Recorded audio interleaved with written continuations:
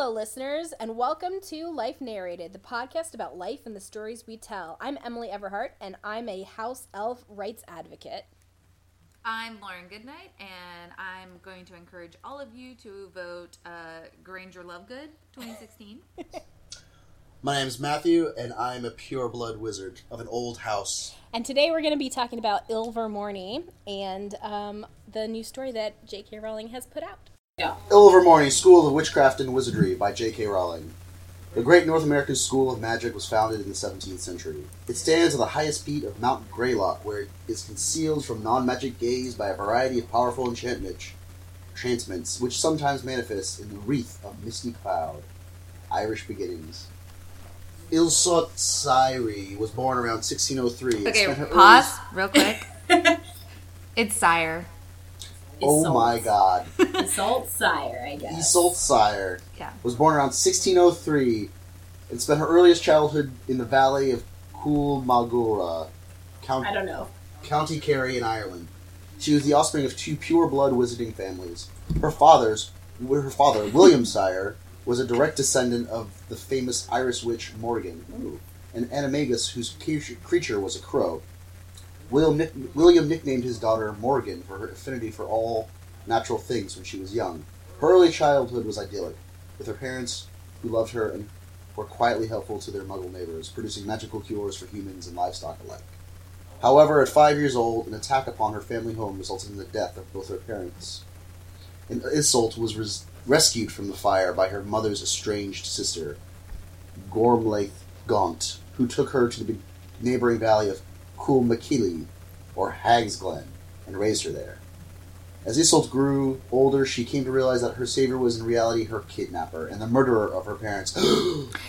Unstable and cruel, Gormlaith. I don't know how to say that. Gormlaith. Yeah, well, you have a whole bunch of opinions. Was fanatical and pureblood who believed that her sister's helpfulness to her muggle neighbors was setting Iseult upon a dangerous path to intermarriage with a non-magical man. Oh, the worst.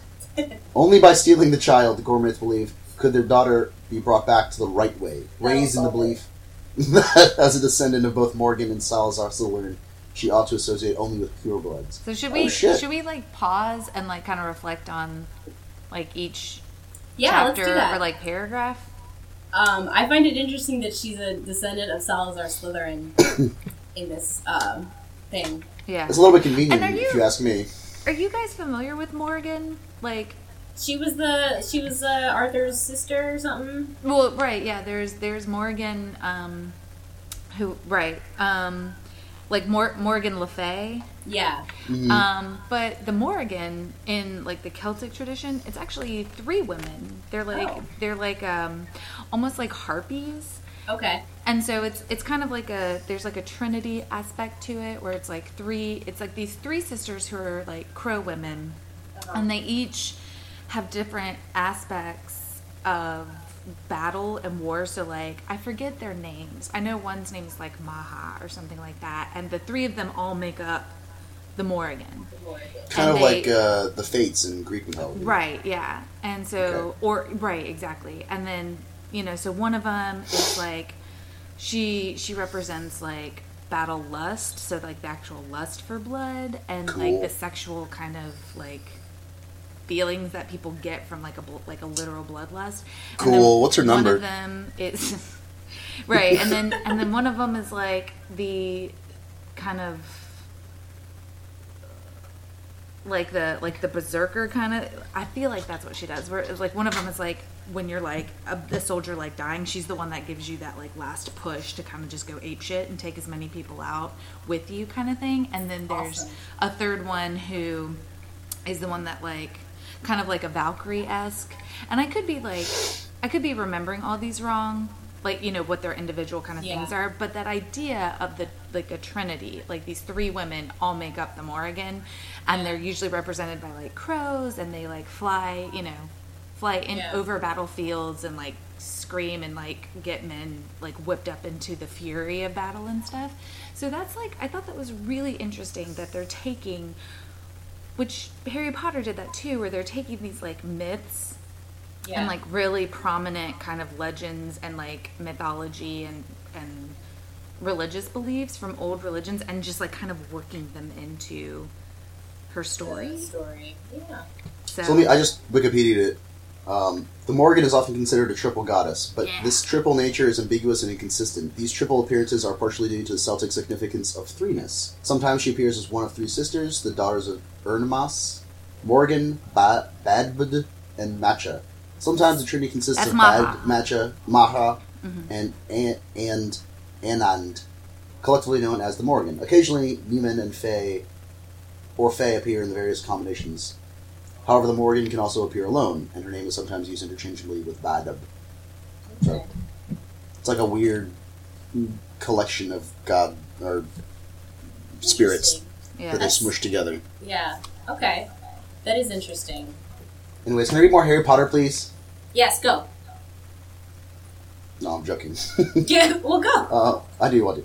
Gorlaith set herself to be the model she thought Iseult needed by forcing the child to watch as she cursed and jinxed any muggle or animal that strayed too near their cottage. Jesus. The community soon learned that to avoid the place where Gormaith lived, and from then on, the only contact Iseult had with the villagers she had once been friends with was when local boys threw stones at her as she played in the garden. Aww. That's how they flirt. That's how they flirt. Muggles are so weird. Gormith refused to allow Iseult to take up her place at Hogwarts when the letter arrived, on the basis that Iseult would learn more at home than at a dangerously egalitarian establishment full of mudbloods. So she's like homeschooling her kid real weird. Like that's how she lives her life. Right. You're already a witch. You don't need to be even weirder than normal. Right.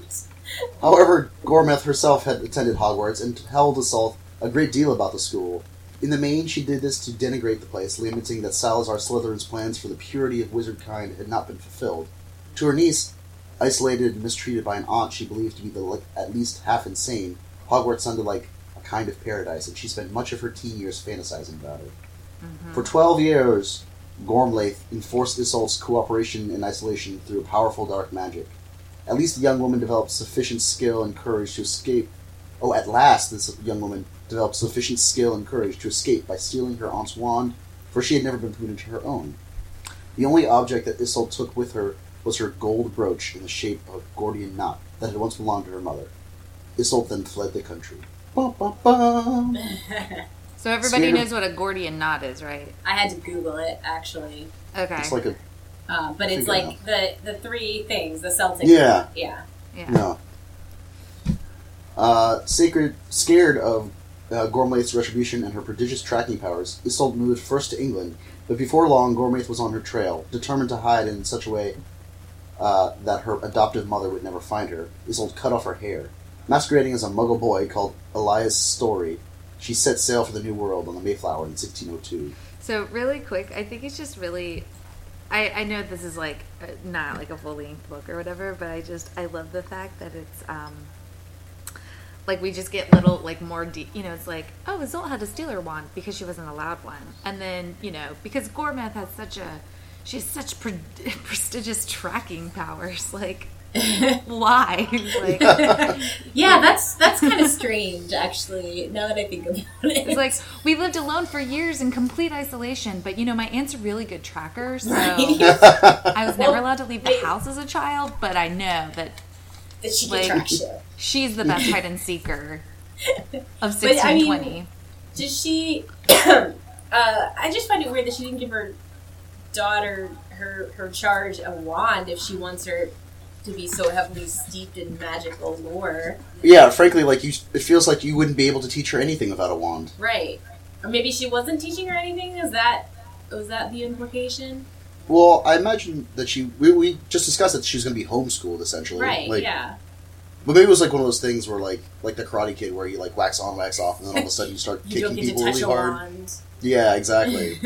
Like Kendo or something, or Aikido or whatever. You don't touch a sword until you're already killing people. Yeah, okay. Go ahead. Yeah. Oh, well, I was going to say, like, the idea that it's like, oh, well, you don't get a wand. It's like, I agree. It's just kind of like, well, for most wizards, they talk about this in Harry Potter, where it's like, with most wizards, like, you have to have a wand. Yeah. To, unless you're doing strictly something like with potions, which you're still using like magical ingredients, but you don't necessarily need like your wand per se. But it's like to do anything magical, you kind of have to have your wand to like as the conduit. So I just think it's kind of strange. Well, isn't there like non-verbal magic or something? I think that is supposed to be You still do it with your wand. Well, no, I think that Ilvermorny, their thing is like non-wand magic. What? How do you know that? Well, I thought that was something that's in the story, but it's actually not. So I don't know how I know that. Maybe I made that up. Or I think it was something that, what's-her-face was saying about Ilvermorny. Also, though, if it's like Native American magic, like you don't see a lot of Native American wizards have like wands. Yeah. Really. And we'll get to that. We'll get to the Native American part. Can I get to the Native American part, please? Yeah. Isolt arrived in America among the earliest Muggle settlers. Muggles are known as Nomaj. Which I feel like is really weird. Like, Can we talk about that for a second? Okay. I don't have a big problem with it, but Nomad. It sounds like a venereal disease. Or like it sounds lazy to me, like you just shorten the word magic. Yeah, I feel like Muggle is such a like it's so like it's like so obviously like made up, whereas like Nomad sounds like if you like you could translate that. You could know what it meant, without having to be told. Right. But I'm saying it's like if you go to another country, like, and you're trying, it's like the whole like Ich bin ein Berliner situation where it's like, it's so close. It's like, did he just call me a cunt? Like, what? Whoa, no. Well, you just said nomad, and that's what that means. Like, I feel like it could be translated to something like really horrible and dirty. Yeah, I guess. In a real, like, actual language. Yeah. Whereas, Muggle is so silly and fantastical. But also, because the whole culture, it seems, comes from England, like, why don't just use Muggle? Right. Maybe, because she grew up clearly knowing what the word Muggle meant. Yeah. So, like, how, okay. There's maybe it's like a contemporary thing, like, in these days they're called Nomad. Okay, yeah, that could be it. It could be Which she says in the American wizarding community, which would imply that there was already a wizarding community when she got to America, which there was. It does not imply that at all. It implies that there is an American wizarding community, and that's what they're called there. But that could be at any time in history. Now that you say it, it does now sound like it's more modern than, like she's talking about now. Right. Yeah. Like, I think she's just kind of setting us up for whatever other books or, media is going to come out with that term in it, you know? Okay. All right. And just Americans are just not nearly as, like, fun and, like, whimsical as their British counterparts. So right? We just take everything. They call literal. sweaters jumpers, okay? Like, they're crazy over there. They call what? Sweaters jumpers. Jumpers. Yeah, that's true. They got a lot of weird words. And cookies cigarettes or fags. I mean, there's cookies or biscuits? That doesn't make sense. And they don't even say chili bin like Australians. Oh, that's right. Because Australians say chili bin for, coolers, like for your beer. Which is adorable. It is cute. Adorable. How do you keep things chilly and keep them safe? In a chili bin! Duh. Shout out to our Australian friends we were traveling with who taught us that. No kidding. Adorbs. They're All right, let me continue this. Okay, sorry. Muggles are known as Nomad in the American wizarding community from no magic. Boo! Because they have no magic. Duh. Because they're infant, stupid babies with no magic. On arrival, she vanished into the surrounding mountains, leaving her erstwhile shipmates to suppose that Elias Story had died of a harsh winter, like so many others. Isolde left her new colony. We can't find him anymore. It's summertime. He must have gone down by that harsh winter. It's like a disease. Was no one keeping track of Elias? I mean, it was a colony, and, like, they didn't know what was going on. Like, I'm sure crazier things happen. That's true. I just love, like, from now on, whenever I get a cold, I'm going to call it the harsh winter. I was lost in the harsh winter. Okay. Sorry. Continue. Lock it down. Yes. I'm trying. No, I'm talking to myself. Okay. You're doing great. You lock it down. You're doing great. I'm fucking it up. Isolde left. Okay. Isolde left the new colony probably because she remained afraid that Gormaith would track her even to a new continent, but also because her journey aboard the Mayflower had led her to deduce that a witch was unlikely to find many friends among the Puritans. Yeah, no kidding. Isolde was now quite alone in a harsh foreign country, and as far as she knew, the only witch for hundreds, if not thousands of miles. Her partial education by Gormlaith had not included information about Native American wizards. However, after several weeks alone in the mountains, she met two magical creatures of whose existence she had hitherto been ignorant. Just want to point out that, our education about the magical world also did not include Native American wizards at all. Also, I like that this paragraph starts out talking about Native American wizards and ends up talking about creatures. At first, I was like, "Excuse me," and I was like, "No, she's actually talking about magical creatures." She switched subjects here, but still, we could have worked that out. Okay, so here we go. Yeah. The Hide-Behind is a nocturnal forest-dwelling specter that preys on humanoid creatures. As the name suggests, it can contort itself to hide behind almost any object, concealing itself perfectly from hunters and victims alike. Its existence has been suspected by no match, but they are no match for its powers. Only a witch or a wizard is likely to survive an attack by a Hide-Behind. I really like the name Hide-Behind. I don't know why. I think it's hilarious. I think it's hilarious in its laziness. Right. Yeah. We're infantile baby men. That's why. That's right. We call it the It's for an American audience. Yeah. It's like how some things have just so perfect and simple, and it's named as descriptive, and then you have words like muggle, where it's why? Sorry. Here we go.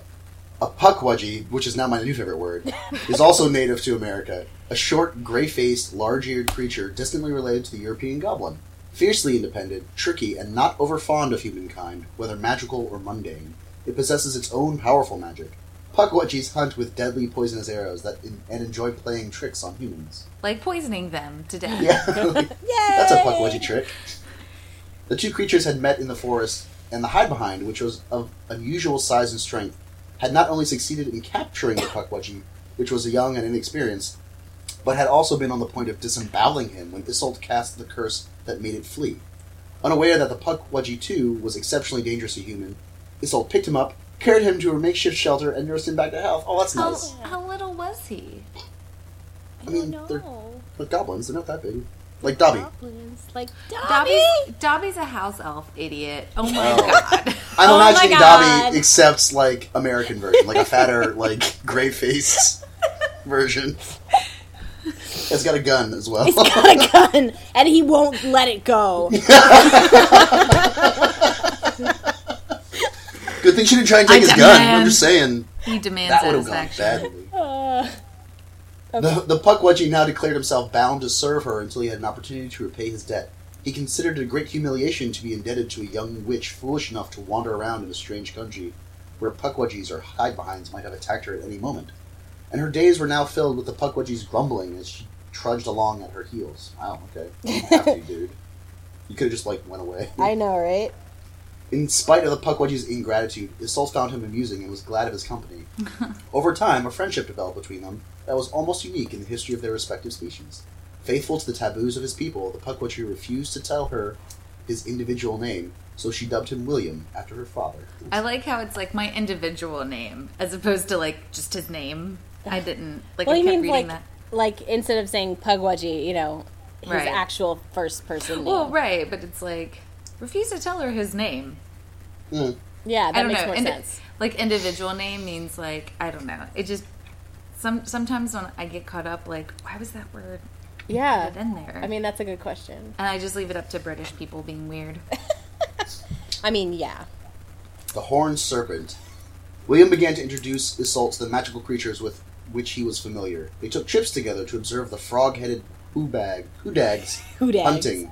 Hodags. Dragonish Snallygaster and watched newborn Wampus kittens playing in the dawn. Aww. I really want to see a Wampus. I know. I want to see a Wampus kitten. Most fascinating of all to Isolde was the great horned river serpent with a jewel set into its forehead, which lived in a nearby creek. Even her Pukwudgie guide was terrified of this beast, but to his astonishment, the horned serpent seemed to like Isolde. Even more alarming to William was the fact that she claimed to understand what the horned serpent was saying to her. Oh shit. I know. She's a House of parcel mouth. Isolde learned not to talk to William about her strange sense of kinship with the serpent, nor the fact that it seemed to tell her things. She took to visiting the creek alone and never told the Pukwudgie where she had been. The serpent's message never varied. Until I am part of your family is doomed. See, I don't get that because that is not explained throughout the rest of the story, unless, Lauren, you understand it. Yeah. And if so, keep it to yourself and talk about it later, I guess. Yeah. Well, and it might occur to you, so. Okay. Go ahead. Okay, yeah. Isolde had no family unless you counted Gourmet back in Ireland. Which you do because it's her we aunt. don't, yeah. Yeah. She could not understand the Horned Serpent's cryptic words, or even decide whether she was imagining the voice in which he seemed to speak to her. Webster and Chadwick Boot.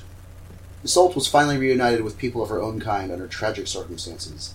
As she and William foraged in the woods one day, a grisly noise not far away caused William to shout at Isolde to remain where she was, as he charged away through the trees, poisoned arrow at the ready. Naturally, Isolde did not follow his instructions, and when she arrived shortly afterwards at a small clearing, she found a horrific sight. The very hide-behind that had previously tried to kill William had had more success with a pair of naive humans who now lay dead upon the ground. Worse, 2 small boys lay seriously injured nearby, waiting their turn as the hide-behind prepared to disembowel their parents. Oh no. The Pukwudgie and Isolde together made short work of the hide-behind, which this time was destroyed.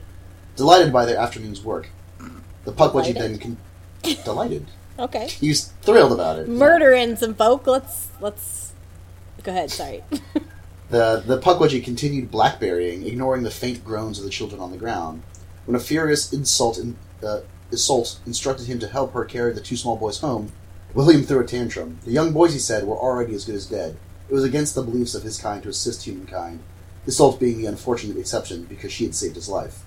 Outraged by the Pukwudgie's callousness, Isolde told him that she would accept the saving of one of the boys' lives as repayment. The 2 boys were so ill she was afraid to apparate with them, but insisted on carrying them home. So when did she learn to apparate? Like, Jesus. I feel like that is the last skill that Gormlaith would have taught her. Exactly. But Jesus. Anyway. Do you even need wands to do that? Like, you could just do it, right? I don't know. I'm a muggle, Matthew. I'm a muggle. But you have read 7 textbooks on the Wizarding World. But I've never had... Lauren's like, I've never tried it. Go ahead. Grudgingly, the Pukwudgie consented to carry the older boy, whose name was Chadwick, while Isolde carried the young Webster back to her shelter. Once there, the furious Isolde told William that she had no further need of him. The Pukwudgie glared at her and then vanished. There's a lot of orphans in this story. So like way more than the last one. All the characters are orphans. That's right. Besides the Pukwudgie, who I assume is not. The Boot Boys and James Stewart. Isolde had sacrificed her only friend for the 2 small boys who might not survive. Fortunately, however, they did. And to her astonishment and delight, she realized that they were magical. Oh, big surprise. Chadwick and Webster's wizarding parents had brought them to America in search of a fascinating adventure. This had ended in tragedy when the family had wandered into the woods and encountered a hide-behind. Unfamiliar with the creature and taking it for a common garden boggart, Mr. Boot had attempted to ridicule it, with awful consequences that Isolde and William had witnessed. Aww. The boys were so seriously ill for the first couple of weeks that Isolde did not dare to leave them. It troubled her that in her haste to save the children, she had not been able to give their parents' bodies a decent burial.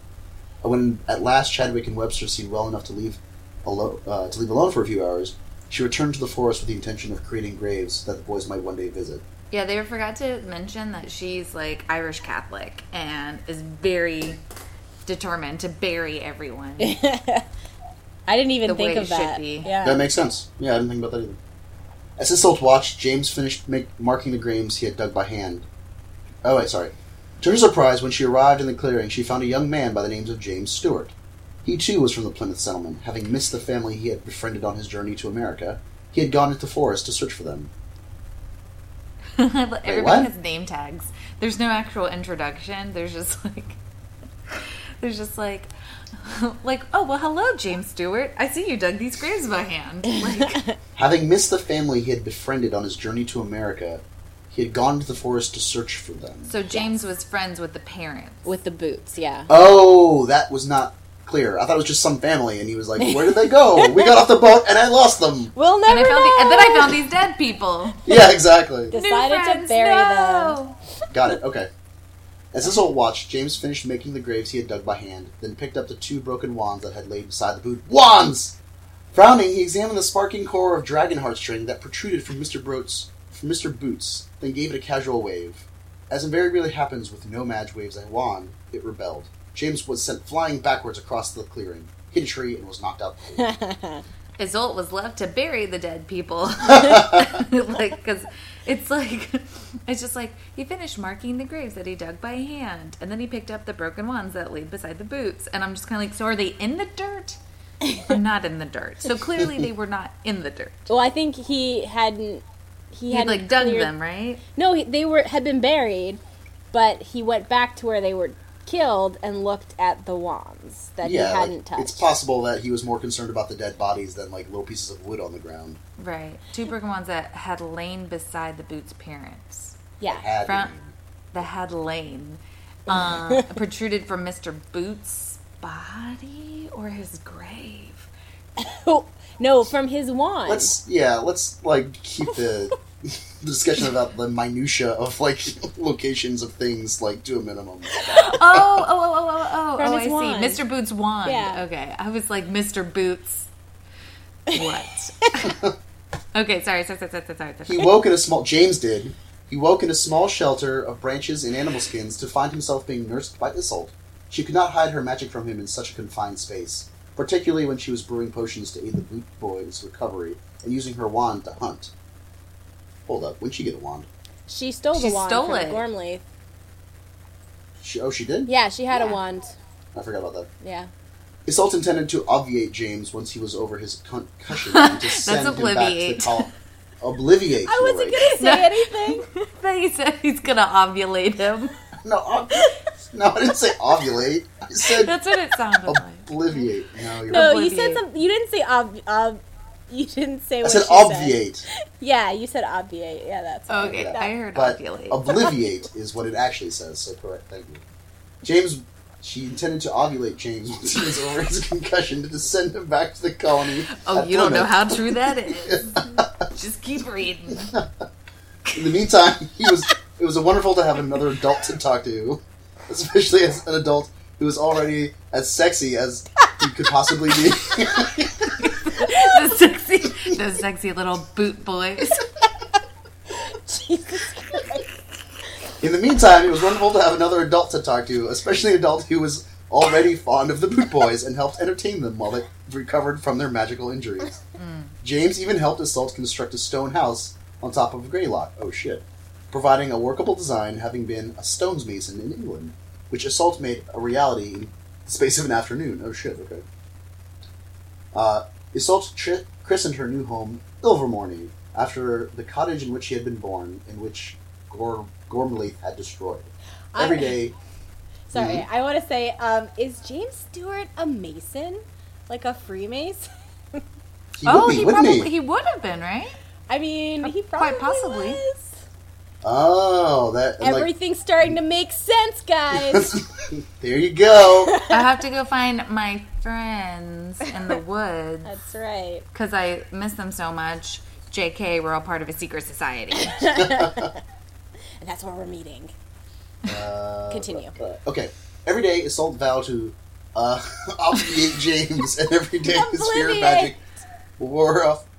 Obliviate. See, I don't know. It sounds like she's gonna like destroy him. His memory. Yeah. Well, yeah, I know. Memory. Anyways, his fear of magic wore off a little more, and eventually, until finally, it seemed simplest to admit that they were in love, marry, and have done with it. Yay! Wow, really? That's what happens when you're not scared of magic? That's what happens. Also, limited choices. Only 2 I adults in the area. Also, this is kind of like a reverse Sherazade, because every day she's like, I'm gonna, obliviate you, and then every night they don't, so. Oh, I didn't even think about that, but I really like that. Yeah, it's kind of cute, I think. Anyway, continue. Okay. Every day she meant to erase his memory, strip him down, and leave him naked in the woods. And then she did it. So they got married. She only did that last part. That's right, several times. But didn't erase his memory so he could find his way home. Exactly. Also, I want to just point out there's like a huge like logical gap between like he was not scared of magic, and so they married. So they got married. They didn't like talk about love or like growing closer together. It was like the growing closer together was him not being afraid of magic anymore. Not just terrified of her. Again. Yeah, exactly. It turns out it's pretty convenient and kind of cool, and it might like benefit me to have a magic wife. Right? But again, limited choices. There's literally 2 of them. Sure, but like I don't know. Yeah, I guess you're right. I guess He could have gone back. I guess he though, could have is the gone thing. back, yeah. Like, they're clearly not that far away. Yeah. If he just was like, I left the colony and wandered in the woods. And then, through my wanderings, found the exact spot where my friends died. And you know what I mean? So they're clearly not that far away. And I'm starting to believe now that they were trails marked. And like, well, I'll just go in the woods this way. Oh, look, here's my dead friends. I guess, yeah. Thousands of miles of like nothing, and I just happened to go the exact same way. I met this one chick. Okay. Their love is a lie that's based on coincidence. And convenience, frankly. And convenience. Anyways. Isolde and James considered the Boot Boys their adopted son. Isa told them the second-hand stories of Hogwarts she had learned from Gormlaith. Both boys yearned to attend the school, frequently asking why they could not all return to Ireland, where they could wait for their letters. Isolde did not want to frighten the boys with the story of Gormlaith. Instead, she promised them that when they reached 11 years old, they would somehow find them wands, their parents' wands being broken beyond repair, and they would start a school of magic right here in the cottage. Oh, nice. This idea caught Chadwick and Webster's imaginations. The boys' idea of what a magic school ought to be like were based almost entirely on Hogwarts, so they insisted that it outright have to have 4 houses. That it ought to have 4 houses, goddamn. Okay. The idea of naming the houses after themselves as the founders was swiftly abandoned, because Webster felt a house called Webster Boot had no chance of ever winning anything. Aww. And instead, each of chose their favorite magical beast. I mean, I agree.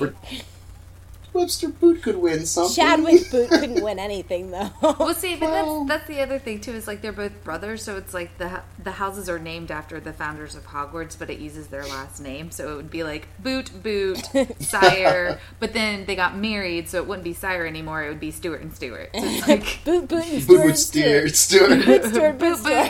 Stewart. But also, this is America. We do things different. We do what we like here. That's right. We do whatever the fuck we want.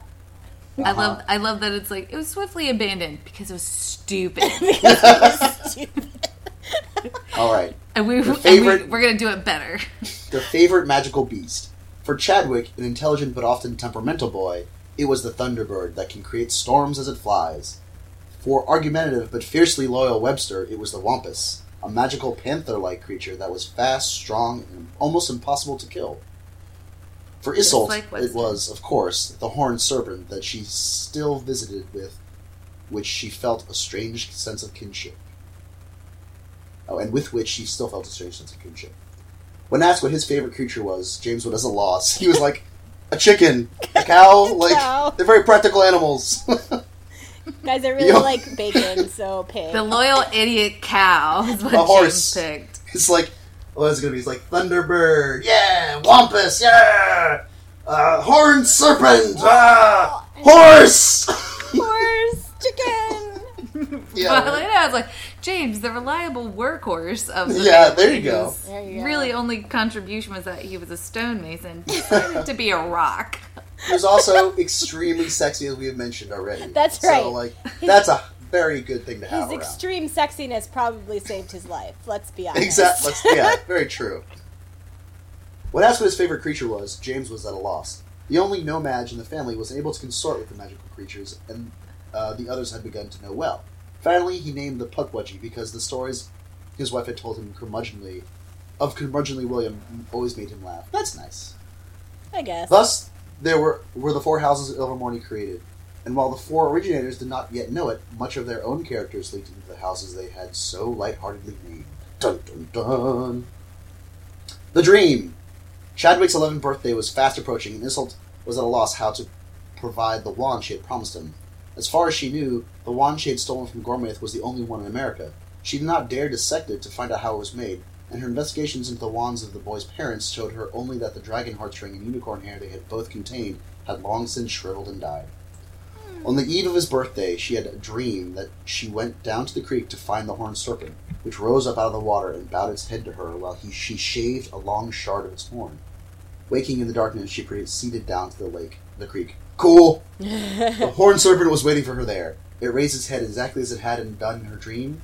She took part of its horn, thanked it, then returned to the house and woke James, whose skill with stone and wood had already beautified their family cottage. There you go. Yep.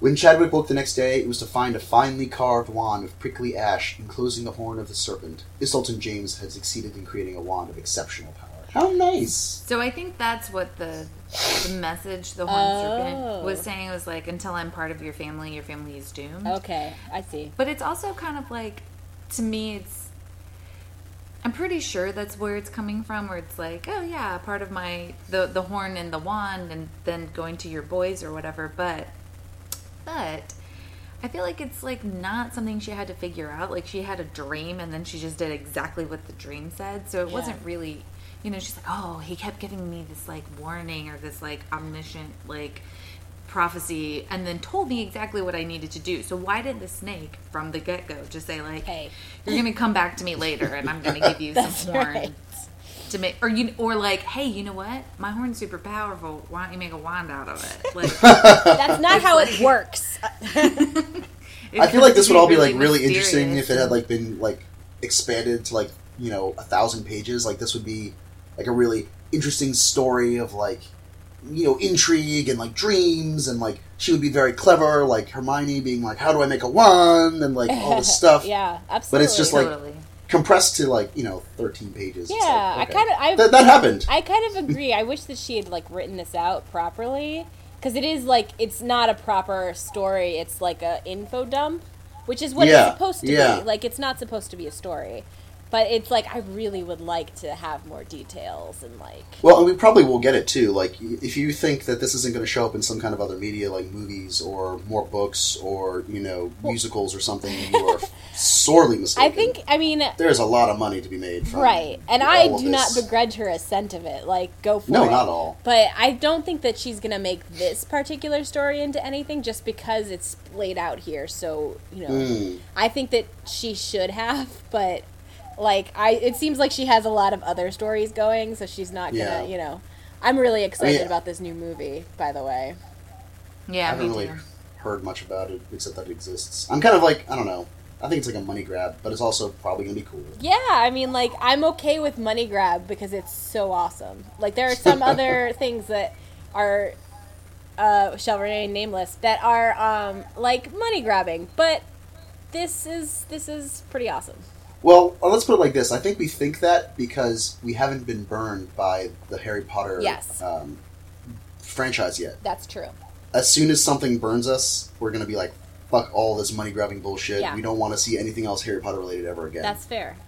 And, I mean, the fact that it's been, like, a smooth 20 years and nothing has burned us yet is also an indication. Well, I think part of that, too, is because J.K. Rowling puts, like, I'm pretty sure...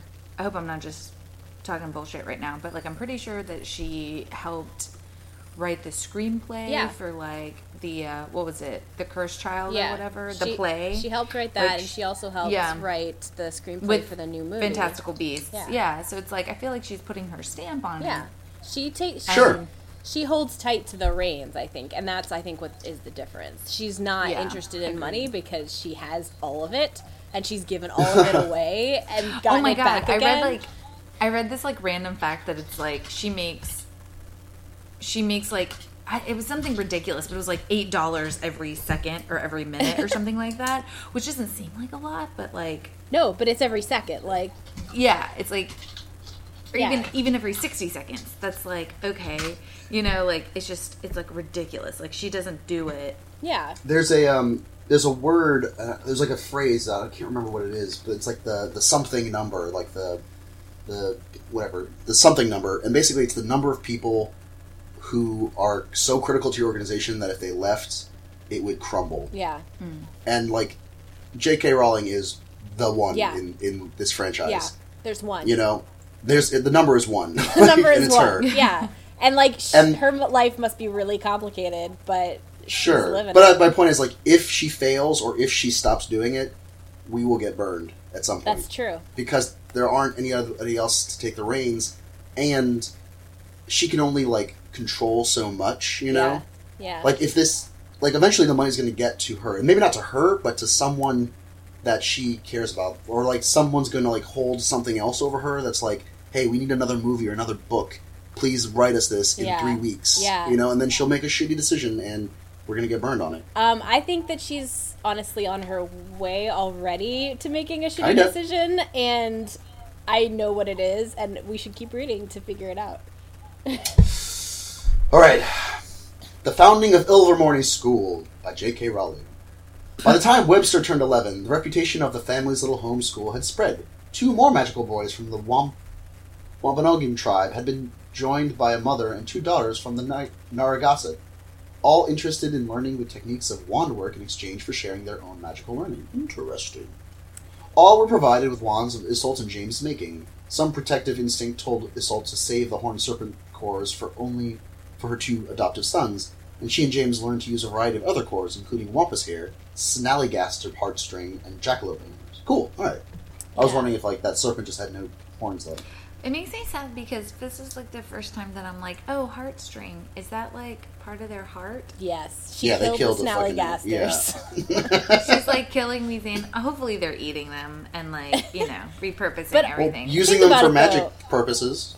Think about it, though. Sure. If Ollivander uses only 1 heartstring from 1 dragon to make a wand, and that's kind of can't fucked use up, actually. any of the others, because they're all unique.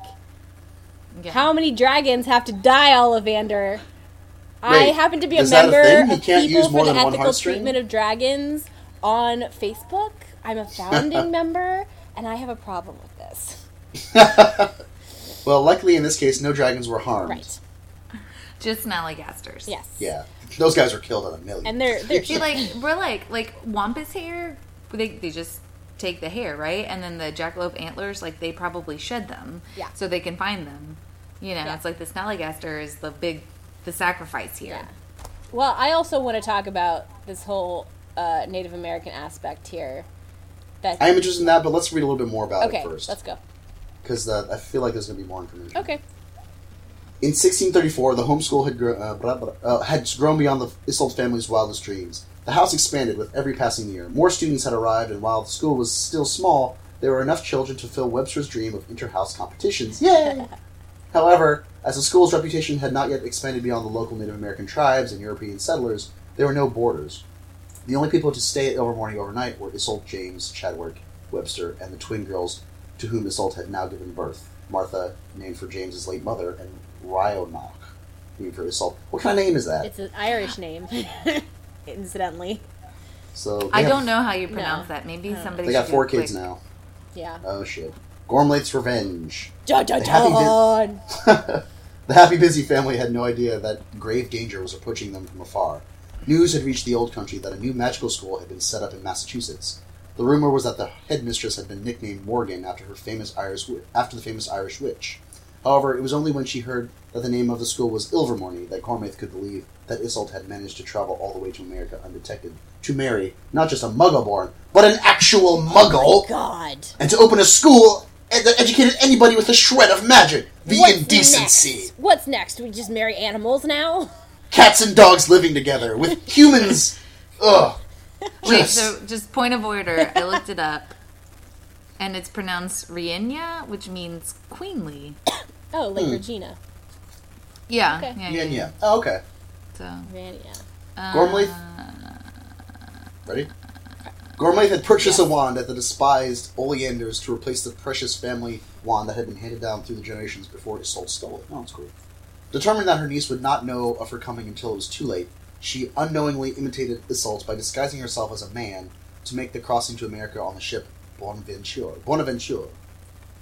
Wickedly, she traveled under the name of William Sayer, which was that of Isolde's murdered father. Gormlaith landed in Virginia and made her way stealthily towards Massachusetts and Mount Greylock. Reaching the mountain on a winter's night, she intended to lay waste to the second Ilvermorny, slaughter the parents who had thwarted her ambition of a great pureblood family, steal the great nieces who were the last to carry the sacred bloodline, and return them to Hag's. But there has also, this is the same plan, like... Right. How did that work? So it's Star Wars 7, where it's just like the exact same thing. Yeah, exactly. But this time it'll go just slightly different. Okay, well, let me read it. At her first sight of the large granite building rising in the darkness from the peak of Mount Greylock, Gormlaith sent a powerful curse containing Isolde and James' names toward the house, which forced them into an enchanted slumber. Next, she uttered a single syllabic word in Parseltongue, the language of the snakes. The wand that had served Isolde so faithfully for many years quivered once on the bed sand beside her as she slept and became inactive. Oh no. In all the years that she had lived with it, Isolde had never known that she had held in her hand the wand of Salazar Slytherin, one of the founders of Hogwarts, cool, and that it contained a fragment of a magical snake's horn. In this case, a basilisk. Oh, cool, that's probably why she can talk to whatever. Yeah. Also because she's a descendant of Salazar Slytherin. I was also thinking that might be why, until I'm part of your family, until you're part of my family, your family is doomed or something. Oh, okay. It might have to do with Slytherin. Yeah, maybe. Descendants. Yeah. Yeah. Or maybe it's like the break from specifically like that, become my family, this new, like American, the horn snake family as opposed to the basilisk. Right. It's just like that distinction of like, hey, we're not all baddies. You just make the choice to be. Anyway, continue. The wand had been taught by its creator to sleep when so instructed, and this secret had been handed down through the centuries to each member of Slytherin's family who possessed it. I have a question. Why would you do that? Why would you teach? Why would you have a magical word that if somebody spoke if you dueled and lost, you could make the wand inactive so that it's like having a safety on a gun. I guess. Yeah. But in America, we don't need safety on our gun. You can pry our wands from our cold, dead hands. I think that's what she tends to do. I found that really weird. Anyway, go ahead. Yeah. No, I think it's totally for like dueling purposes and like or like the idea that like it's like because when wizards duel, the winner can take control of the person's wand. But like if Salazar ever lost and he told it to sleep and it didn't, and the other person couldn't use it, then they'd be like, "Oh, here's your wand back. Fuck you." Also, I guess I don't want it anymore. I want to say a thing about Salazar Slytherin real quick because I have a Harry Potter discussion group. Don't judge me. And we've been going through the books, and like at a certain point, you find out that Hogwarts was founded during this, witch trials phase in Europe. And so the fact that Salazar Slytherin is so against Muggles, you're like, maybe his whole family was burned as witches by Muggles. Like, that makes sense, doesn't it? Yeah, kind of. Yeah. So, anyway, continue. That's clever. What Gormlaith did not know was that there were two other occupants of the house whom she had not put to sleep, for she had never heard of 16-year-old Chadwick and 14-year-old Webster. The other thing she did not know was what lay at the hearts of their wands. The horn of the river serpent. These wands did not become inactive when Gormlaith spoke her word of Parseltongue. On the contrary, their magical cores vibrated the sound of ancient language, and sensing danger to their masters, began to emit a low musical note, exactly as the horn serpent sounds danger. Cool! Yeah. Both Booth boys woke and leapt out of bed. Chadwick looked instinctively through the window, creeping through the trees toward the house with the silhouette of Gormlaith gaunt. Like all children, Chadwick had heard and understood more than his adoptive parents had ever imagined. They might have thought that they had shielded him from any knowledge of the murderous Gormlaith, but they were wrong. As a small boy, Chadwick had overheard Isolde discussing her reasons for escaping Ireland, and little though she and James realized it, Chadwick's dreams had been haunted by the figure of an old witch creeping through the trees towards Ilvermorny. Now he saw his nightmare made true. Whoa. Oh shit. I hope he destroys her. I hope this is gonna be a good battle. That's like, Gormlaith was not expecting to meet a teenage wizard and she underestimated him at first. Chadwick parried her curse expertly and began to duel. Within a few minutes, Gormlaith, though far more powerful than Chadwick, was forced to concede that the talented boy had been well taught, even as she sent curses at his head in an attempt to subdue him, and drove him back towards the house. She questioned him about his parentage, for, she said, she would be loath to kill a pureblood of his talent. Oh my god, she's so crazy. I know. She's literally fighting him, and then it's like, who's your mom and dad? What's your last name? Do you know who your great-grandparents were? And they're like, fuck, bitch, we're orphans, god damn it. Meanwhile, my nuts. May I continue? Yes. Meanwhile, Webster was trying to shake his parents awake, but the enchantment lay so deeply upon them that not even the sound of Gormley's shouts and the curses hitting the house roused them. Webster therefore hurtled downstairs, enjoying the duel now raging just outside the house. 2 onto 1 made her job more difficult. Moreover, the twin cores of Boot Boy's wands, when used together against a common enemy, increased their power tenfold. Ooh. Even so, Gormley's magic was strong and dark enough to match them. Now the duel reached extraordinary proportions, Gormley still laughing and promising them mercy if they could prove their pure-blood credentials. Chadwick and Webster determined to stop her reaching their family. The brothers were driven back inside Ilvermorny. Walls cracked and windows shattered, but still Iseult and James slept, until the baby girls lying upstairs woke and screamed in fear. It was this that pierced the enchantment lying over Iseult and James. Rage and magic could not wake them, but the terrified screams of their daughters broke the curse Gormlith had laid upon them, which, like Gormlith herself, took no account of the power of love. Aw, isn't that a common story? Yeah. It's the power of love. The weapon we have, Harry, is love. Iseult screamed at James to go to the girls. She ran to assist her adoptive sons, Slytherin's wand in her hand. Only when she raised it to attack her head-on did she realize that for all the good it would do her, the sleeping wand might as well have been a stick she had found on the ground. Gloating, Gormleth drove Iseult, Chadwick, and Webster upstairs, backwards up the stairs, towards the place where she could hear her great nieces crying. Finally, she managed to blast open the doors to their bedroom, where James stood ready to die in front of the cribs of his daughters. This sounds familiar. Sure. But yeah, that all was lost. Iseult cried out, hardly knowing what she said, for her murdered father. Oh my god. I just want to... Aww. But I also... Okay, sorry, go ahead. Like, where's, like, a gun? Like, doesn't James have a gun? Or, this is America. He should have a gun. He should have at least one gun. At least 2. I mean... I always think about that. He was a true American. But think about it, like, but also, like, very rationally, like, he might have actually had one. If he was going to go off into the woods to find his friends, like, he probably That's what I'm saying. Like, what kind of pioneer is he? Well, why don't like? It wouldn't surprise me if it was just something that like laid up against the wall and they didn't really need it because Iseult used magic for hunting. Magic. It said that she used it to hunt and do all this stuff. But then, like, what you think, like, this is the moment. Like, this is the only thing I have to defend myself. Like, well, and like just moreover, like, why don't guns ever exist in Harry Potter stories? Like, I think because they're English. What? They're English. But guns still. I know they have guns in England. I'm like, I know like, they exist. Not like many.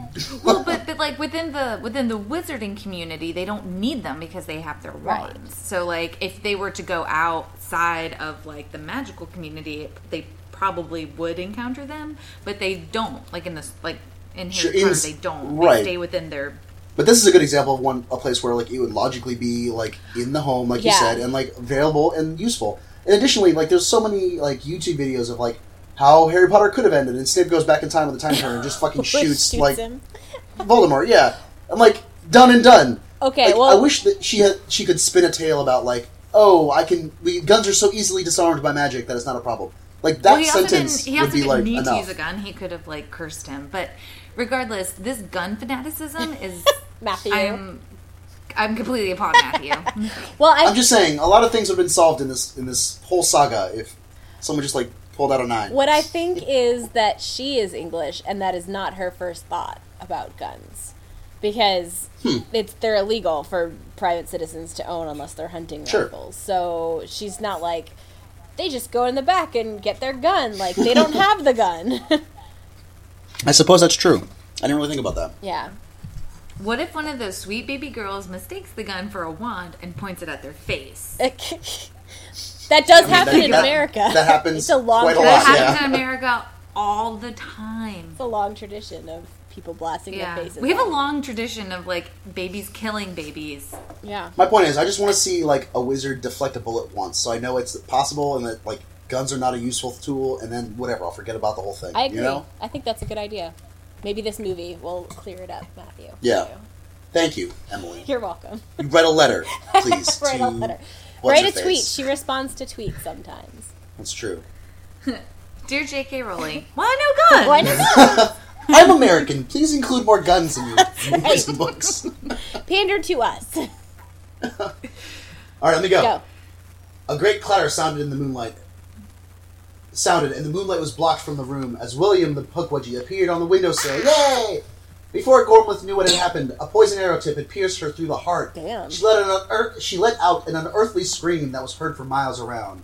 The old witch had indulged in all manner of dark magic in an attempt to make herself invincible, and these curses now reacted with the Pukwudgie's venom, causing her to become as solid and as brittle as coal before shattering into 1,000 pieces.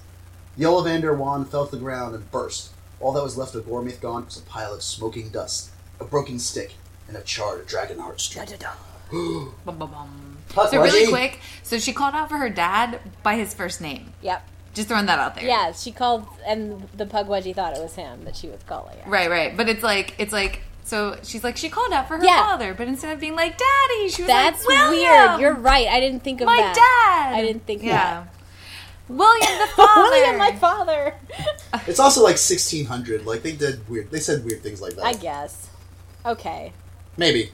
That's valid. I don't feel like they would have called their parents by their first names, but they were clearly a really like kind of progressive radical family.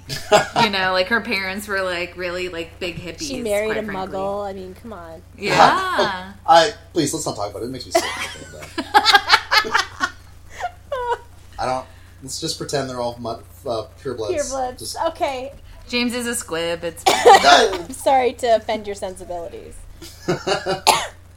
William had saved the family's lives. In exchange for their gratitude, he merely barked that he noticed Isolde had not bothered to say his name for a decade, and that he was offended that she only called for him when in fear of her imminent death. Isolde was too tactful to point out that she had been calling on different James. different Williams. James was delighted to meet the Pukwudgie of whom he had heard so much, and forgetting that Pukwudgies hate most humans, he wrung the perplexed William's hand and said how glad he was that he had named one of the houses of Ilvermorny after him. Aww. That's so cute.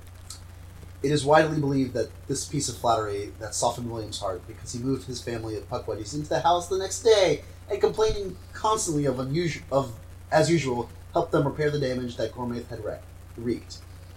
He then announced that the wizards were too dim to protect themselves and negotiated a hefty retainer in gold for acting as the school's private security maintenance service. I love how they're like angry, pissed off house elves. They're like really basically condescending house elves. Like you, who like that's the American way, damn it. Right. They negotiated themselves into like servitude, as opposed. I mean, like yes, they're getting paid, so they're not like house elves in the sense that they're slaves, but it's like that idea of just like, you know what? I'm gonna let like years and years of like hatred and I'm gonna let all of that go. If you pay me a shit ton of money, like I'll just pretend like that history doesn't exist. I think they're doing it I'll for come love. Clean up your shit for you. That's kind of how like people survive. Like that's everyone I think.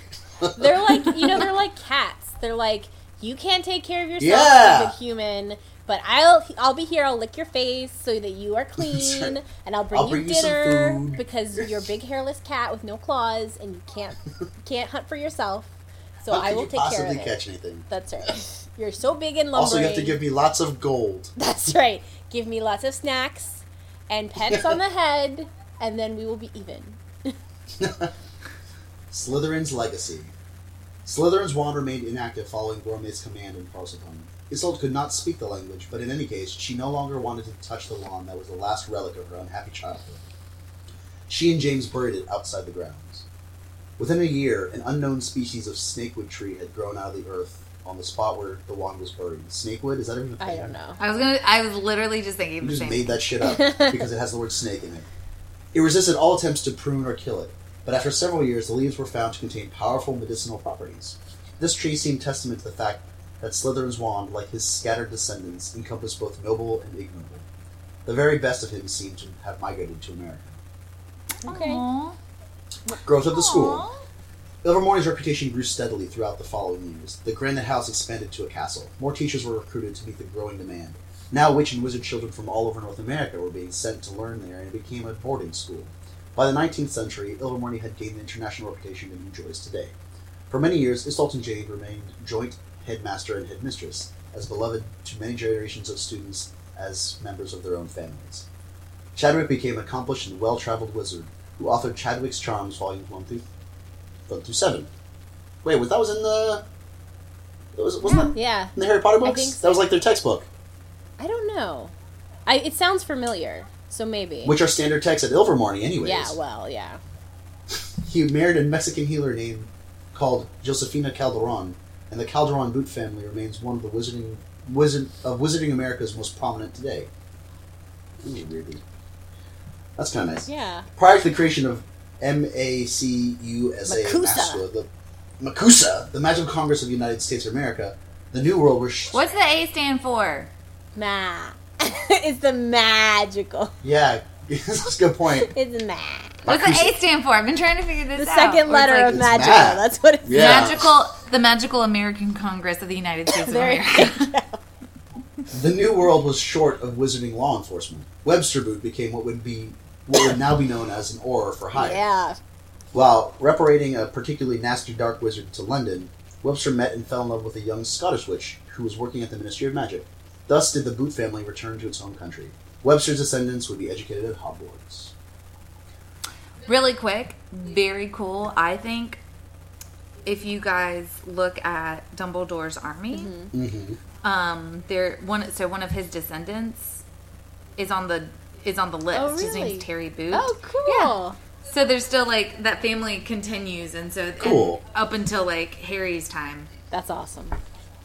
Yeah, I happened to I was reading that, and then I forget what it was. I think it was like, you can use this for a case for your phone kind of thing, and they had different stuff, and one of them was like the letter, the letter for your Hogwarts thing, or one was the Dumbledore's army list, and I happened to notice that, and I was like, holy shit. That's awesome. I love how she does that and interweaves history. Yeah. It's Terry Boot.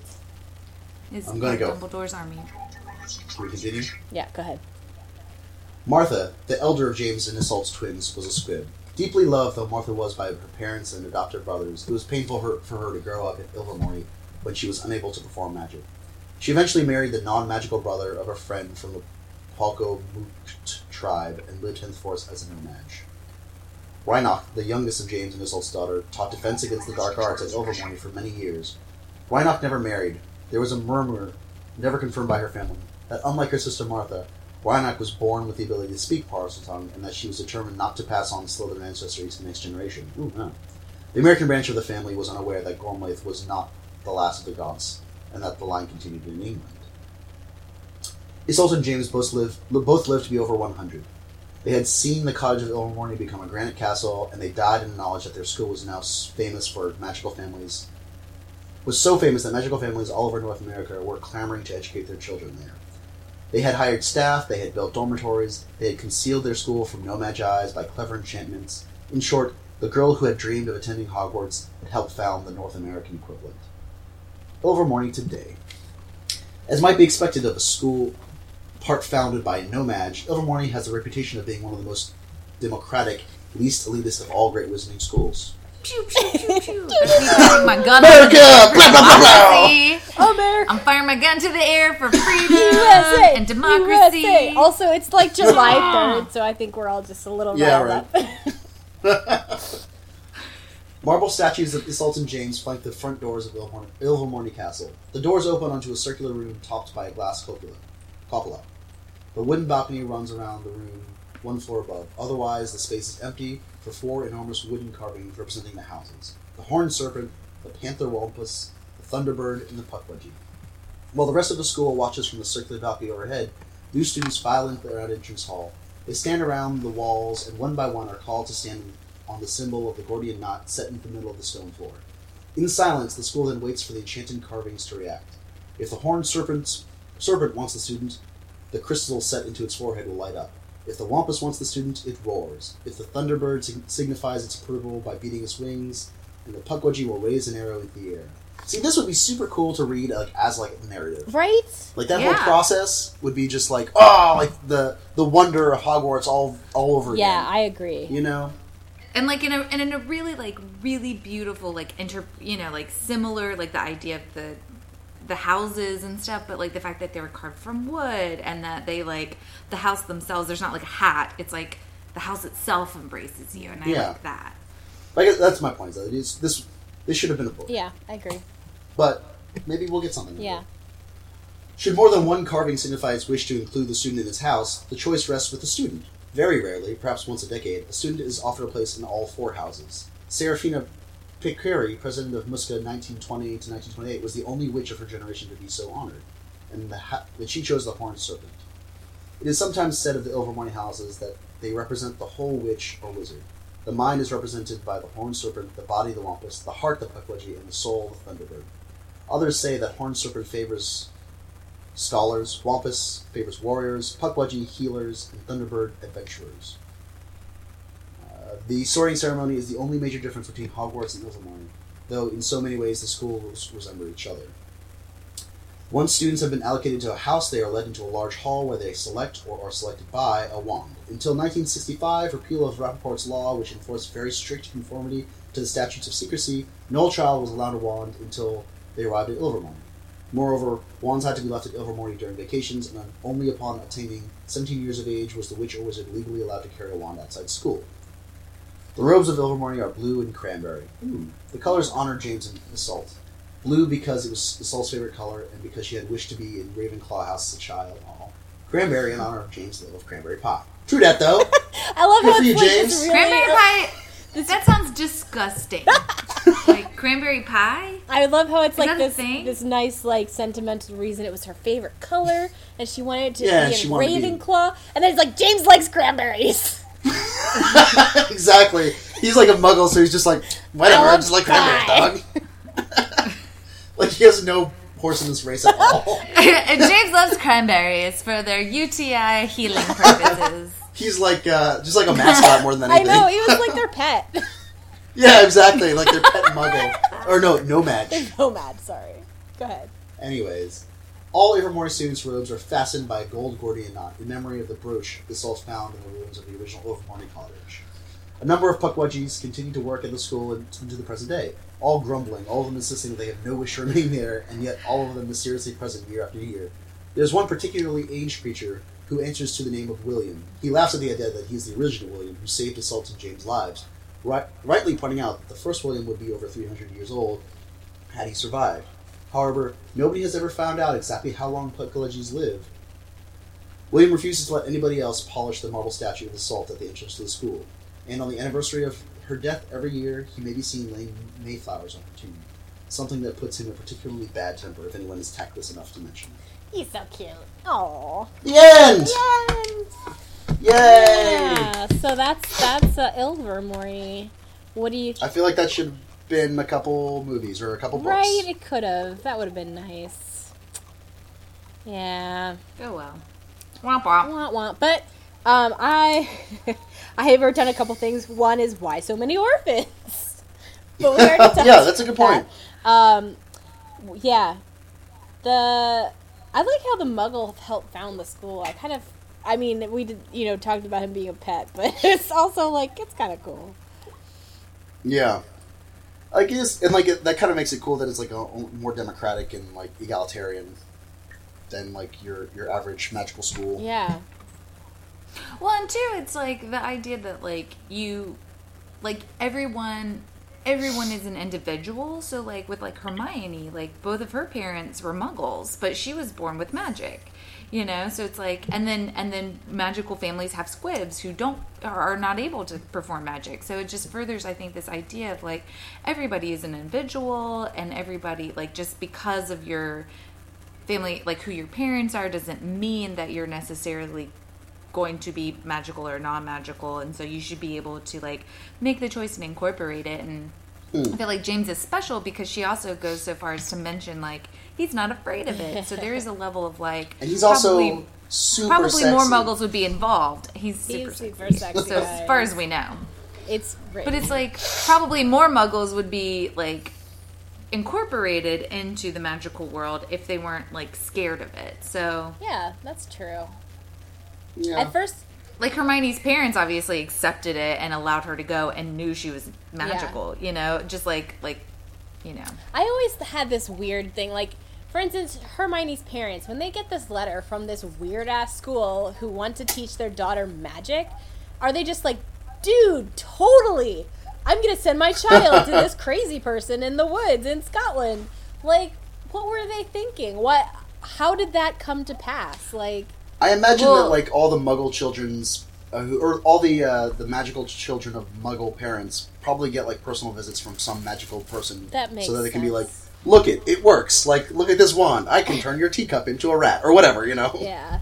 Well, what's their, oh gosh, Aunt Petunia makes a point of like, because Lily's parents, like, she was born into a Muggle family, and so like Petunia talks about like, oh yeah, like we have a witch in the family, and it was so exciting, and nobody saw how weird it was, and I was the only one who realized she was just this weirdo. And she also says that Dumbledore does come to tell her that she's a wizard, like widget. I was saying witch and then wizard and widget. A witchard. Witchard. So she says like that Dumbledore came to their house to tell their parents that she's a witch. That's what you would call a transgender witch. A witcher. A witchard. A witchard. It's like Richard, but cooler. It's a witch, a wizard, and a witchard. A lion, a witch, and a witchard. A witchard. Anyways, I want to talk a little bit about the Native American stuff. There should have been more. There should have been a lot more. Honestly, a whole lot more. That this is the misstep that she is about to take.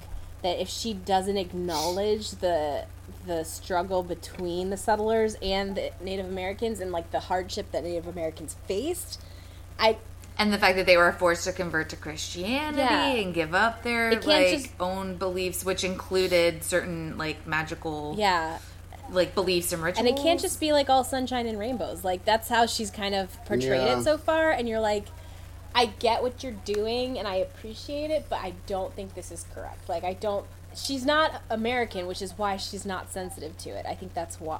I can see a few different ways of thinking about this though. Like for instance, in the Harry Potter books, like Muggle concerns are just not part of the magical world. Right. Like they just don't feature in the books at all. And so like that part of it I can see just being left out. Like the all the stuff that happens in the Muggle world is completely secondary to the magical world. And that's the world we know and we're talking about now. Right. So, like, if she leaves it out, I could understand it from that perspective, but I think you're right that it needs a mention. Yeah. And moreover... Well, this idea, too, that it's like, oh, we started making wands for these Native American families who have magic users. So how is it going before when they... Right, and that's kind of what I want to see. I'm going to take my wand and blow up all these settlers who are pissing us off and trying to take our shit or whatever. Well, that's what I want to see, is that, like, how were the Native Americans doing magic before the wands, before the training? And I think that should feature heavily in Overmorny's, like, curriculum. Like, should it be, like, heavily, like, slanted towards Native American magic? I think that is where the whole no wand magic came in. That I remember it was like an interview she did or something that she was saying that Native American magic doesn't require a wand, and so the school became... They not necessarily they didn't have wands, but they taught a lot of magic that didn't require wands. Interesting. I'd like to see what more like that's what about, because like I could see that also being like a really dangerous misstep for her, being like, this is a culture I don't know anything about, so let's just like make up some racist kind of like mumbo jumbo that they do, right? You know? Yeah, that's magic. And I think that, I think she was asked. But it could also be really cool, right? I think it could be really awesome. And she was asked a question at a certain point about American wizards and the civil rights movement, which is a question I would not have touched with a 10-foot pole. But she was like, no, wizards didn't have those concerns. And I was like, but like people were dying in the streets, so yeah, like. But I mean, and like I guess probably what she's trying to get across was the same thing that you just said, Matt, where it's like, well, they had their own communities and they just stay, you know what I mean? So they did isolate themselves. But yeah, I imagine it's like in America, you'd have to really isolate yourself to be so oblivious and so like unconcerned. And I kind of agree. And I think part of it though is like their inequality in the wizarding community is focused more on purebloods and mudbloods or whatever, and that's their struggle. And so whatever everyone else is talking about, they're like, whatever. We're we're not concerned with that. We're concerned with this. So, but it seems like ridiculous to think that like as a black person or a Native American person, if you see your whole like village get slaughtered or your whole like people of the color of your skin getting like hung in the streets, and like just because you're magical, you're like, oh, whatever. Yeah, I mean, you're not. Like, there has to be some kind of... This doesn't really affect me because, yes, I'm a black person, but I'm a magical black person. Yeah. So I live in my own, like, Witcher wizard community. So, but that seems so unrealistic. Though. No, I'm agreeing with you. I'm saying I think it's pretty far-fetched. Especially in these early days with the settlers and the tribes clashing, like that just doesn't make any sense.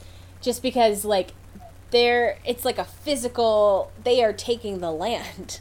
Like they can't just be totally cool with that, you know? Well, I mean, but it took a long time for that to like become a problem. Yeah. You know, like. And that's what I'm saying, like, not in this story specifically, but in the near future of this story. Yeah. You know. Well, yeah, they lived to be over 100 years old, so they saw, or they were alive and present for all of that shit to go down. That's probably true, Yeah. And also for the first slaves to come into America. So... Some of whom were probably magical. Yeah. And... They had to have if we have African-American wizards in the present day, which I'm assuming we do... I don't know. But it's just, it's an interesting idea. I really like how she incorporated Native American wizards. I just hope that she does it correctly.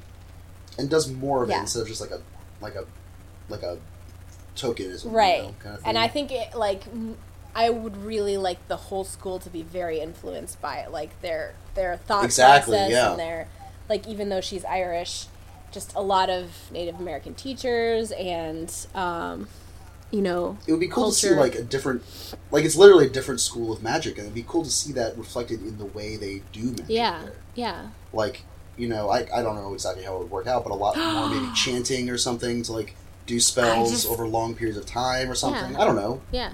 You guys, so like the divination class would be like the spirit quest. Yeah, exactly. Like that would be like amazing, you know, like this idea of, you know, like something that I guess in some ways has kind of become like a stereotype for like Native American culture. It's like, oh yeah, you take a bunch of drugs and you go out into the wilderness and find your spirit animal. It's like, well, that's what we have dumbed it down to because we're really ignorant. But like the original idea of like going on this journey to look inward and that self-reflection and how that can help you like that could be how they find see their your future, you know, like find their Patronuses instead of just like find your spitting Patronuses out. Yes, that's your spirit animal essentially. Like, and they have to do that spirit quest to find their Patronus or whatever. Yeah. But another thing, like I bet it involves a lot more campfires. Yeah, a lot more like sitting around fires and like stuff like that. Yeah, I think it'd be cool to like see the differences, you know. I agree, and I just read the fourth book where Beauxbaton and Durmstrang came to Hogwarts, and I was like, I would just really like to know more about these other schools. Like, this just sounds awesome. And I think actually that's a good place where she can give up the reins. J.K. Rowling can give up the reins a little bit because she's written about Hogwarts, which is like the school that we're familiar with, but if she were to go give it over to a different author for a different school, it would almost make sense. Like, it's a logical break. Yeah. Does that make sense? Yeah, no, I mean, that's true. I don't think that's going to happen, and I would hesitate. I would hope it wouldn't, but I would hesitate. If it had to.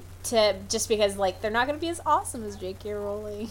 Like, well, she could help obviously. them. Also, there's probably tons of fan fiction that exists for those other schools already. Like, you could probably find something that isn't Well, horrible. I think that she could talk. I mean, she could co-author it with someone. I think that would be great. Exactly. Yeah. Like, even if she did like the first 2 books, and then like just gave it off completely after. Yeah, you know? I mean, I do want to talk about this orphans thing, though. That's okay. I'm sorry. Let's go back to it. We're just talking about like other schools and stuff. It's like my immediate thought was like, yeah, they could follow some other orphan at this other school. Lots of orphans. I just like this whole idea that you can't do anything or be special. You have to have this really traumatic catalyst. Well, that's true. To have an amazing life, which isn't, I mean, like, you look at like her secondary characters, like none of them really have like the trauma that Harry has. Like, Hermione's parents are super loving and supportive, and like Ron's parents are obviously like super loving and supportive. But like Harry's the chosen one. But then even like Neville, who's like the backup orphan. He's the backup chosen one. He's the backup chosen one and plays a really important and part might be the chosen Voldemort's one, incidentally. Right. Like, So it's one of those things where it's like, you can't, and it's like Isolde is orphaned because her aunt killed her parents, murders her parents, and then she finds these other orphan children, and then you assume James has no family because he just decides to walk off into the woods for forever. Like, he never goes home. Yeah, he doesn't seem to have a problem with that. I assumed he's an orphan because, like, I'm going to go find my friends and then never return. Well, he could just be like a single guy that went to the New World and didn't have any family except for his friends. Right, that's what I'm saying, though. It's like, but he's not an orphan. He probably has a family back in England. He's just like can't go back there. Effectively an orphan. He orphaned himself. Yeah. That's how dedicated he is. Also, I want to say that I saw a really funny meme online. It was like, it was like someone was like, if Harry Potter had been aborted, who would have defeated Voldemort? And then right underneath it, it was Neville. Like, Neville Longbottom. God damn it, read the books. Yeah, I love that. I did see that, and I laughed for like a smooth 10 minutes. I was like, I love Harry Potter fans so much. Yeah, it's just like Neville Longbottom. Jesus Christ, read the book. Read a book. Read a book. I also want to point out that, like, it's not unique to her, this orphan thing. Like, in classical stories, the hero is always either an orphan or a son of a god, or both. And, like, Jesus is the son of a god, obviously. Spider-Man is an orphan. Superman, orphan. Jesus, Superman, All the big ones. All the big Superman, ones. Well, like, Hercules. Superman is orphaned and the son of gods because they're aliens and, like, superpowered. And, like, Batman, orphaned. Lots of orphans, okay, that changed the world. Well, yeah. I agree, and, like, I wonder why that is. Like, there's got to be some. It's a classical, like, it's a story trope from classical times. Like, lots of. You need that adversity. You need that trauma to, like, put you on the path of. It's a hero's quest. This really bad thing happened. Right. It's like, this really bad thing happened to you, or you watched your parents get murdered. So what are you gonna do about it? Yeah, I mean, it's like from, like, ancient Greek stories and, like, Roman stories. Yeah. It's a old thing. You Greeks and your love of orphans. I just wonder about the psychology of it. Like, yeah, I guess it's like Lauren was saying. Like, there's some catalyst that knocks you out of your normal, everyday kind of goings on and makes you strive a little bit harder. Yeah. But there's other ways to, like, manufacture that kind of like, be friends with an orphan. Yeah. No. I mean, like, there's other ways of, like, there's other types of trauma that aren't like quite so dramatic. Because I feel like it's physical. So, like, overused. Oh yeah. Like a lot of things like that. Like, it could just be like, I want to do good or something. Yeah, and I think now we're moving. Right. I mean, like, specifically right now in culture, people aren't really looking for that kind of story just because it is overused. But, like, in 5 years, it'll be back in, vogue again. True.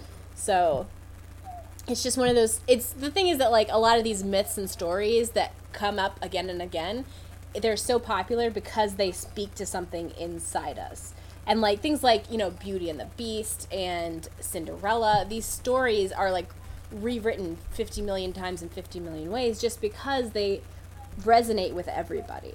Mm-hmm. Everyone wants to be, find the Prince Charming, or, like, they want to be the person who discovers that someone isn't as horrible as they seem. I mean, that doesn't really make a lot of sense, but just all of these things. Well, no. In relationships, we're trying to, like, change people, and we want to be the person that changes somebody. Right, it's that like, changes their life. That idea of, like, I can save him. I can do this. Like, I mean, that's pretty common. Yeah, all these stories. Yeah.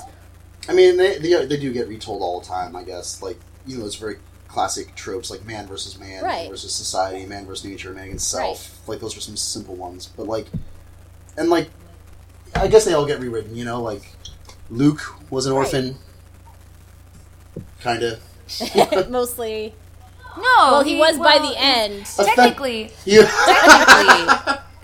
effectively, he was an orphan. Yeah. Technically, if you lose either one of your parents, you are orphaned. Yeah. What? So, like, if you're, I remember, like, kind of studying this, and there's thoughts that, like, so if you lose your mother, like, necessarily your parents don't have to die. So, like, Luke was an orphan because his mother died and he was estranged from his father. Like, he never knew his father. So he was an orphan because... And of those. All of the books, like, there's a ton of books that I will, like, oh, that looks good.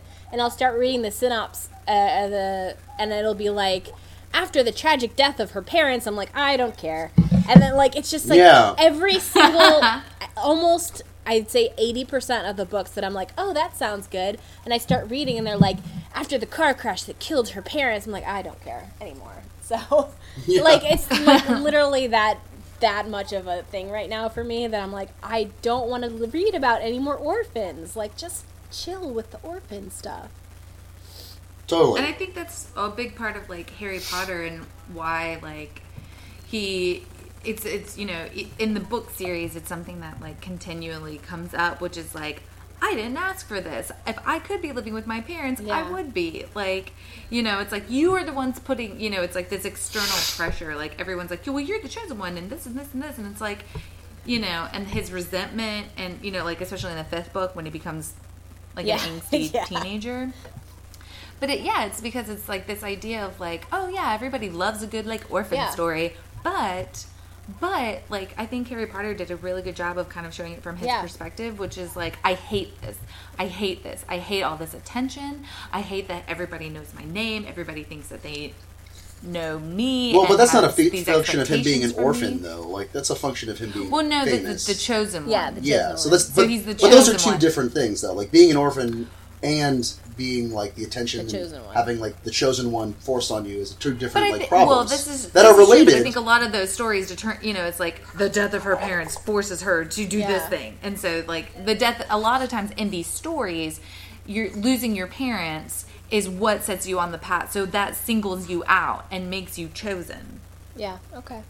I agree about the chosen one story in Harry Potter. I think that even though that is a trope, she did it really well, and especially the way that he was like, this is the worst, you know? Yeah. And I also like the ambiguity that she introduced with Neville, like, because really, Harry Potter wasn't the chosen one. Like, it was Neville, mostly. I mean, it could have been either of them, so... Well, like, Voldemort chose. Voldemort chose which one it was. So, it's just some shit. Thank you for listening, listeners, and hopefully we will have a regular schedule of putting stuff out soon. And, goodbye.